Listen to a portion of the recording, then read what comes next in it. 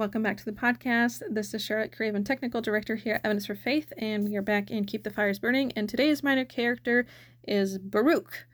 That's what I'm going with. It's B-A-R-U-C-H, and I'm going to pronounce it Baruch. So, before we jump into it, I want to talk a little bit about Evidence for Faith and what we do here. So, if you've been following us for the last few weeks, you're going to know exactly what I'm going to be talking about.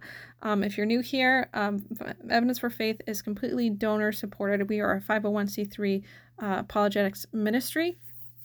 And so every donation you give goes towards covering our expenses, salaries, infrastructure to keep our website and our video production going and podcast production going. And it also pays all of our operations. But if you didn't know, on top of the podcast, we actually do, in the website, we actually do other missionary type work, which is we will actually go to different groups and churches that need us or who have questions or who need a speaker or a specialized speaker like Michael to come talk to their group about different aspects of the Bible, whether that's the gospel specifically or other things like some of the apologetics content we have on our website. And often these are places that can't afford a speaker like Michael. So we have made a decision at Evidence for Faith that we are never going to charge exorbitant prices just for people to have us. And our policy has been for only our expenses to be covered so God can send us anywhere, and that money would not be a barrier to someone hearing the gospel. We never want finances or anything to be a barrier to people hearing the good news, getting into the Bibles, getting the answers they need. So every penny that is sent our way gets put directly back into doing the work here. So if you've really been impacted by the work we do here, you can become a donor at evidenceforfaith.org/give. That's evidence, 4, faith.org/give. I'll also have the link in the description. It takes about $12,500 monthly to run this ministry, and we're looking for one-time donors and also monthly donors. So whatever you're able to give, no give is too large or too small. Give as you're able, give as you're called. We are really thankful that you are even just praying for us and listening to this podcast. So with that, let's get back to our study and meet Baruch.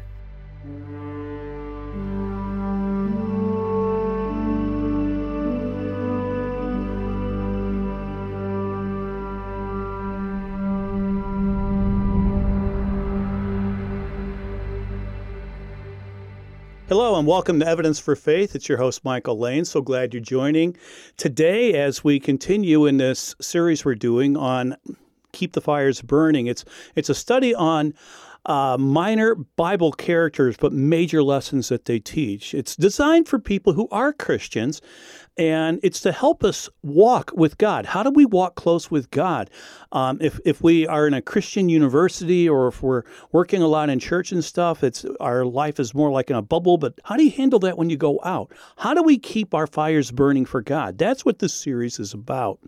And today, as we're going through this, we're going to be looking at an Old Testament minor character. His name is Baruch.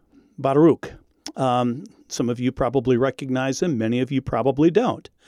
But the question that we're going to learn about this one is, how are you at working for God?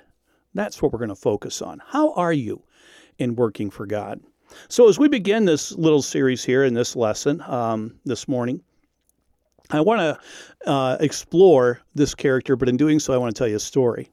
You see, years ago, when I was the head of the science department at a high school, our school hired 2 new teachers. One was just right out of college, and the other one was an experienced teacher who came to us from another school. Both came into our school and both struggled, as many new teachers do when they go to a new school. I've taught in different schools, and the first year at a new school, even after years of experience, is always a little difficult. Now, my job was, I was responsible to make sure that they would find their niche at our school and help them in any way that I could. That was my responsibility. Now, let's talk about each one of these. First of all, the newly hired college graduate had some problems with her teaching, and she was struggling. One night after school, she came into my room in tears, and she said, as I inquired, what's going on? She says, I'm such a terrible teacher, she cried. She said that her lessons were terrible, that she was wondering if she had made a mistake in coming to the school or even if she should have been a teacher. I tried to encourage her and asked her, is there something I could do for her? And she said, well, she told me that the principal informed her that he was coming into her classroom to observe her in a couple of days, and she wasn't ready. She needed some coaching with her lesson. So I listened to her, and I said, why don't you show me your lesson and what you've got planned, how you're going to do this. Now, as she did this, she showed me her lesson plan and talked me through it, and I saw many errors in how she was planning to present this lesson. So I asked her if she would like to use one of my old lessons from when I taught this subject. She heartily agreed, yes. And so the next couple of evenings after school, I coached her on teaching this lesson that, yes, I had written the lesson. After a few days, she seemed ready for her observation from the principal. Finally, the day came, and the principal went in and observed her. He told her after the class was over that she did a fabulous job. He highly praised her in all aspects, from classroom discipline to the fun way she informed the students. And she sat there quietly accepting the praise. She enjoyed it. Well, it's funny because the next day I had a meeting with the principal about her and that lesson that he observed. And he told me that she's doing a great job here. He related how impressed he was with her lesson and the delivery that she had. He told me that she seemed like she was probably going to fit in nicely at our school, and that, yes, we made a good decision in hiring her. Well, I felt relieved. Not long after this, on another day, the new experienced teacher we had hired was facing a similar problem. He was just discouraged about his teaching abilities, and he was feeling like a failure. What was worse was that the principal had informed him that he was coming into his room to observe him. So he asked me for help. So I suggested, what about using one of my lessons on the concept? You're not comfortable with the one you've written or are planning on doing, which he wasn't, and he didn't know where to go. I said, why don't you use one of mine? So we spent some time that day and a couple days after practicing the lesson. Soon he was much more confident. When the day came that the principal observed him, everything went absolutely smooth, and he impressed our boss. After the class, the principal met with him and said he was very, very impressed with the lesson and his delivery. But then this teacher admitted to the principal that I had helped him and coached him by using one of my old lessons. The principal looked at him and said, I thought so. He said that he could see my hand all over, the influence all over this lesson. But he said, that's fine.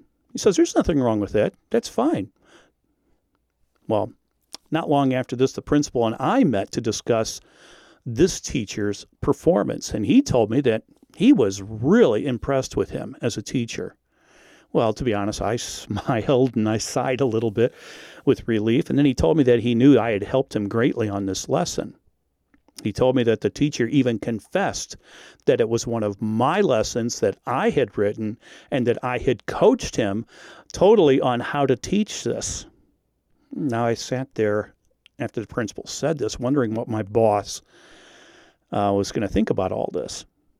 He told me that, in his opinion, that male teacher we hired, he was really good. He had a very high opinion of him. He says, I really, he commented greatly about his honesty in coming forward about where this lesson came from. Not like the other one as much. He says, this person has a lot of honesty, and I really like that. And then he just stated that, yeah, I was doing a good job helping our staff fit in here. And I told you that story to tell you this. You know, there's often there's a behind-the-scenes person working who influences others and generally is not recognized. My wife is a classic example of this. She's a behind-the-scenes type person. She does not like to be in the limelight or on stage or anything like that. She's happy, very, very happy, not even to be noticed or mentioned or anything in front of people. That's her. I've worked in a camp in the Northwoods of Wisconsin where we had a cook there, named Janet that would cook phenomenal banquets. Oh my gosh. Like you were dining at a 5-star restaurant when she would put on a banquet and stuff. And she hid in the kitchen. The director of the camp would try and get her to come out, and she just would hide in the kitchen. Literal, I'm not making this up. She would hide in the kitchen. She did not like to be in the limelight. She was a behind-the-scenes type person.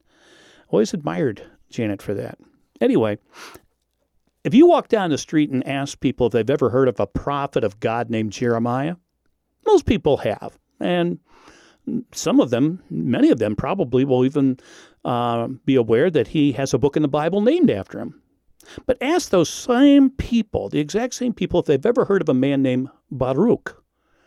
And they will most likely not have a clue to his identity. Oh, some might, but most, as I have done this, most people have never heard of this man. Many people think that you're referring to a movie character, or some have even said, isn't that a fictional person?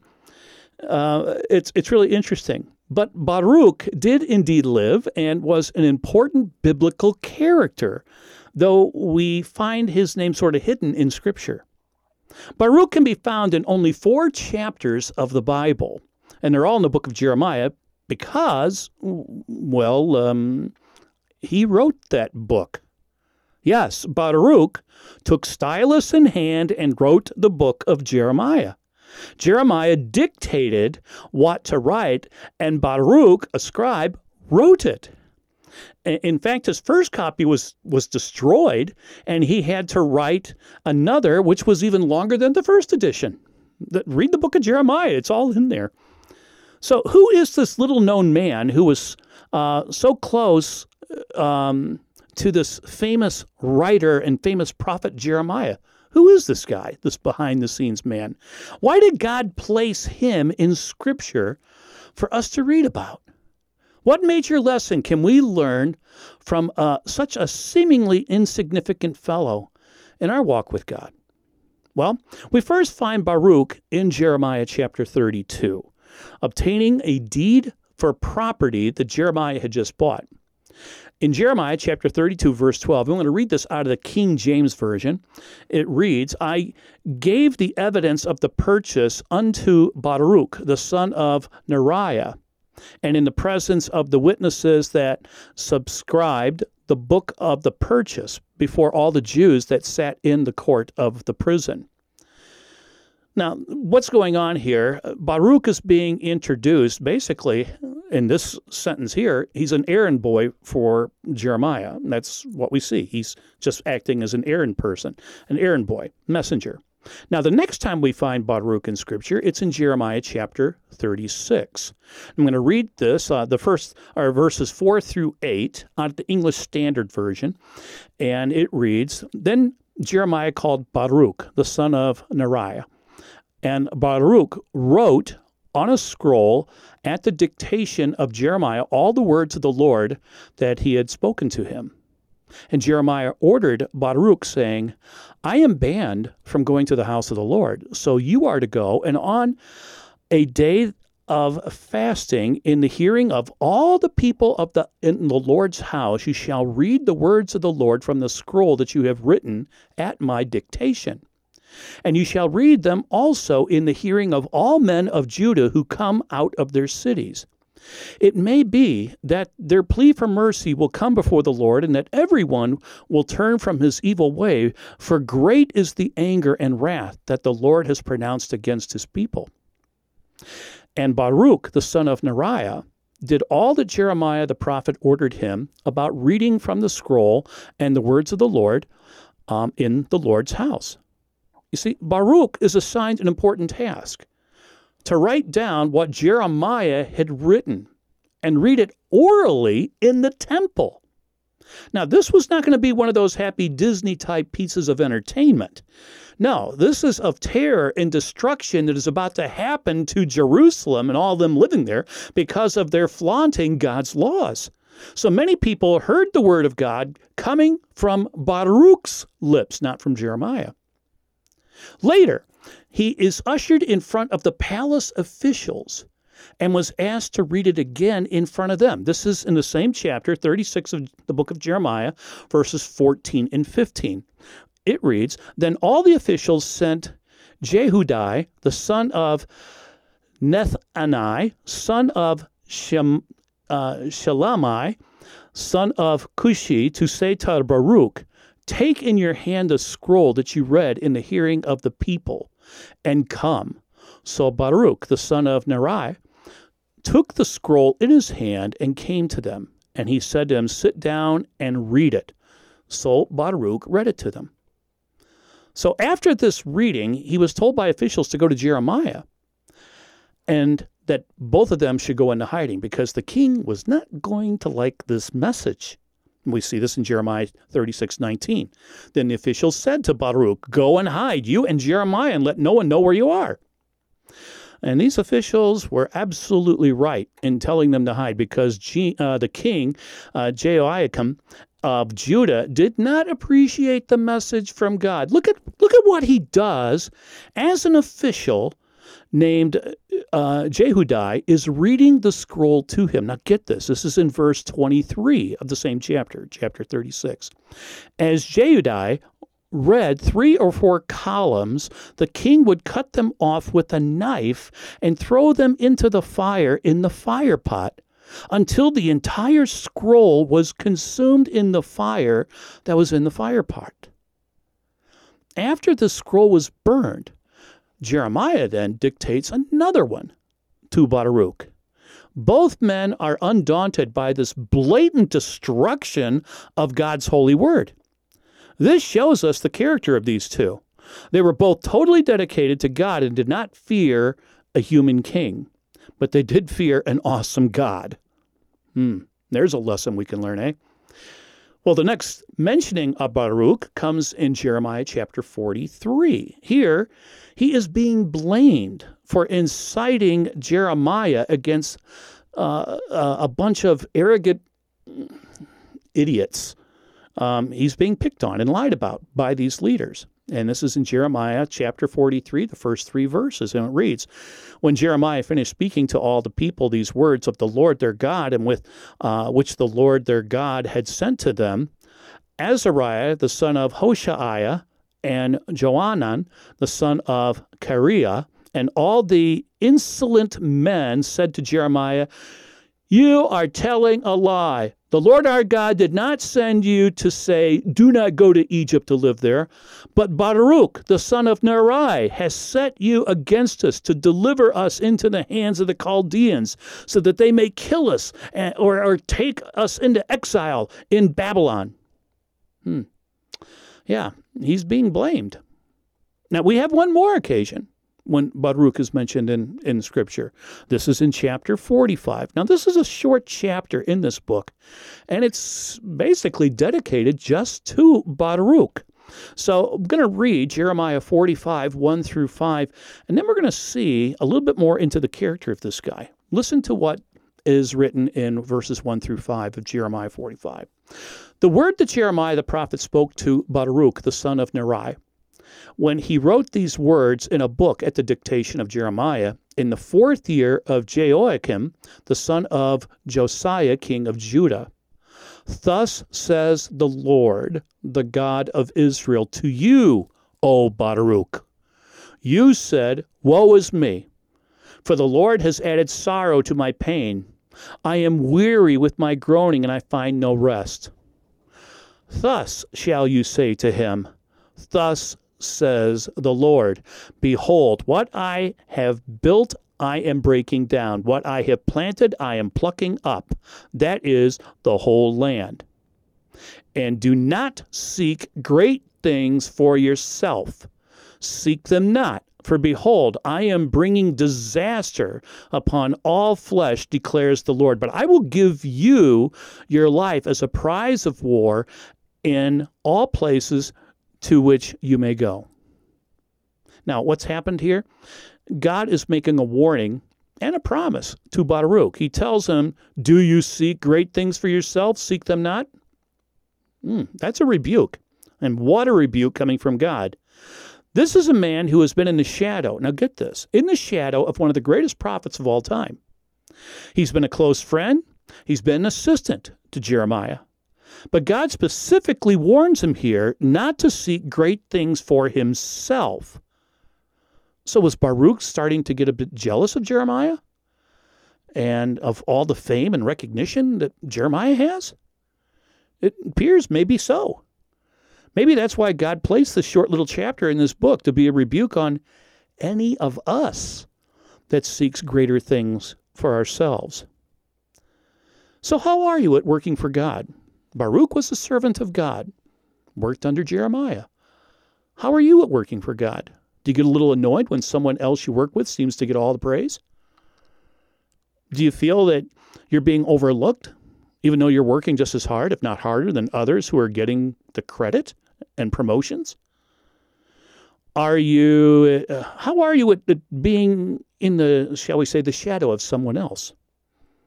Can you live with being in the shadow of someone greater and still rejoice that they are getting the acknowledgments? If you ever felt like that, and I'm sure Baruch did too, and I have too, we do feel like this at times. And Baruch was given a special message from God all about this. And remember, Baruch was the one who was writing all this down for Jeremiah. So that alone must have been very difficult for him.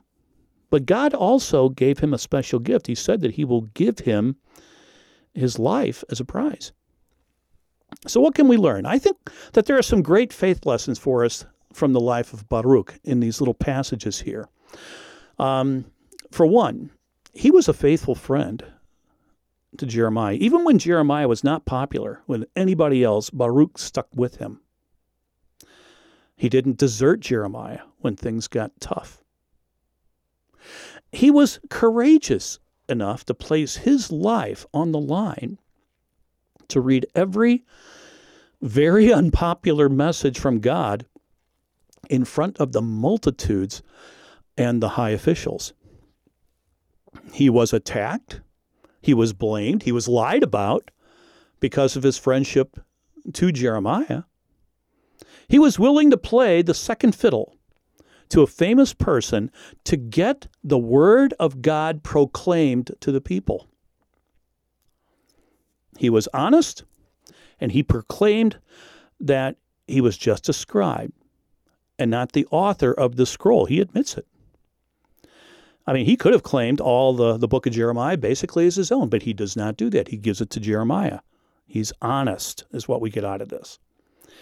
Now, we too realize that God is to be honored. I mean, Christians, let's face it, God is supposed to be honored. We know all that deep down, not us. God is to get the glory, not us. God is to be praised, not us. God is the author of anything good coming from our lives. It is not us. We're just tools in the hands of a master.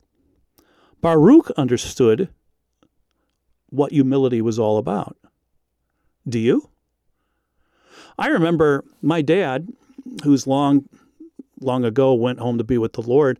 He loved to make things, woodwork. He could work with metal. He worked with wood. He just loved to build things. And he would sell them sometimes at flea markets and stuff.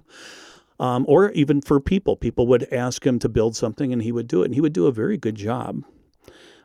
He was very skilled at stuff like that. That is something that was not genetic. I did not get that gene. But anyway, I remember hearing people come up at one point and talking to my dad, and something dawned on me. They came up and they were looking at this rocking chair he made and this entertainment center that he made and some other little knick-knack things for kitchens and shelves and stuff that he made. And they were all commenting, these people were, about how cool these were, how beautiful they were, the mastery behind that. And my dad was receiving praise for it. But you know something? As I was listening to all this, I realized, and it just came up in my mind, that my dad used all these tools, screwdrivers, a drill, a saw, and other things, a wood lathe. He had all that.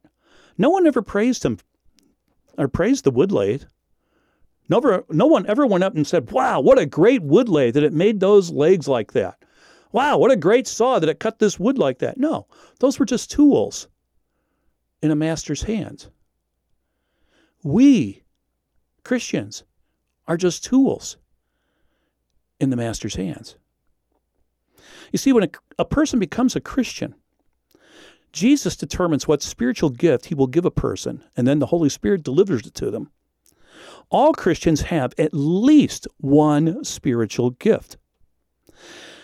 And there is not one gift that is more important than another, though to the flesh of the human flesh, nature, a sinful nature, we sometimes we start to think that one gift is better than the other, but it's not like that. Paul writes a lot about this in 1 Corinthians chapter 12. Take a moment and read that sometimes and see how all the different parts make up the body, the different parts of the body, the ear, the eye, the hand, the foot, the leg. Everything has a purpose, a lung, a liver. You can't say that one part is more important than the other. They all work together. And when it's not working all together, you know what we call that? Handicapped. If you're not doing your part for God, you're handicapping the church.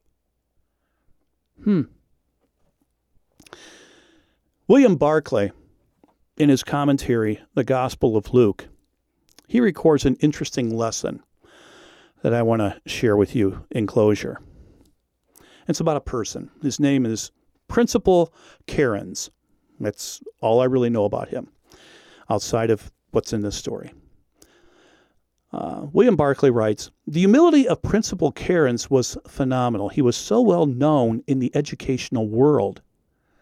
He would never enter a room first. He would always step back and say, 'No, you, here, go on, I'll follow.' Though he was so well known and respected by the public.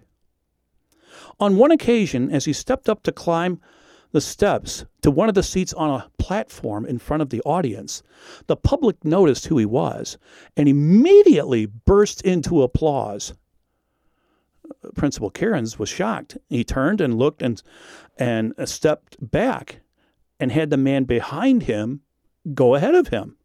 And then he applauded the man who had just walked up from behind him, thinking the applause was for him. You see, that's not phony humility. That's true humility. It never dawned on Principal Cairns that the public was applauding him. There's a great lesson there for us. How are you working with your gifts for God? Lord, I thank you for this lesson that we have here and this character, Baruch. Fascinating person. Fascinating lesson that you've given us about how we should be. As we have gifts that we're supposed to work in the church, some of us will be out on stage and in front and in the limelight. Others, Lord, we're behind and we're supposed to be there. And if we don't carry on our gifts, if we don't use them for you, we handicap your church. Help us, Lord, not to do that. And help us also not to get so puffed up about the gift that we've got as opposed to what someone else is given by you. We're all important. Help us to realize that. And help us not to be ashamed or embarrassed or whatever, to let others behind us get the applause. So help us to grow like that, Lord. In Jesus' name, amen. Thank you for joining me today on this lesson of Baruch, and hope you know him a little bit better now. But more importantly, I hope we can all learn from him his example. So, until we meet again, take care, and may God bless. Thanks for tuning in, and thank you to our donors who make this program possible. Evidence for Faith is a 501c3 nonprofit ministry based in the USA. You can support this broadcast by donating online using the links in the description, and don't forget to leave us a comment, a review, likes, and shares to feed the algorithm and help others find this content. Thanks again, and we'll see you on the next episode.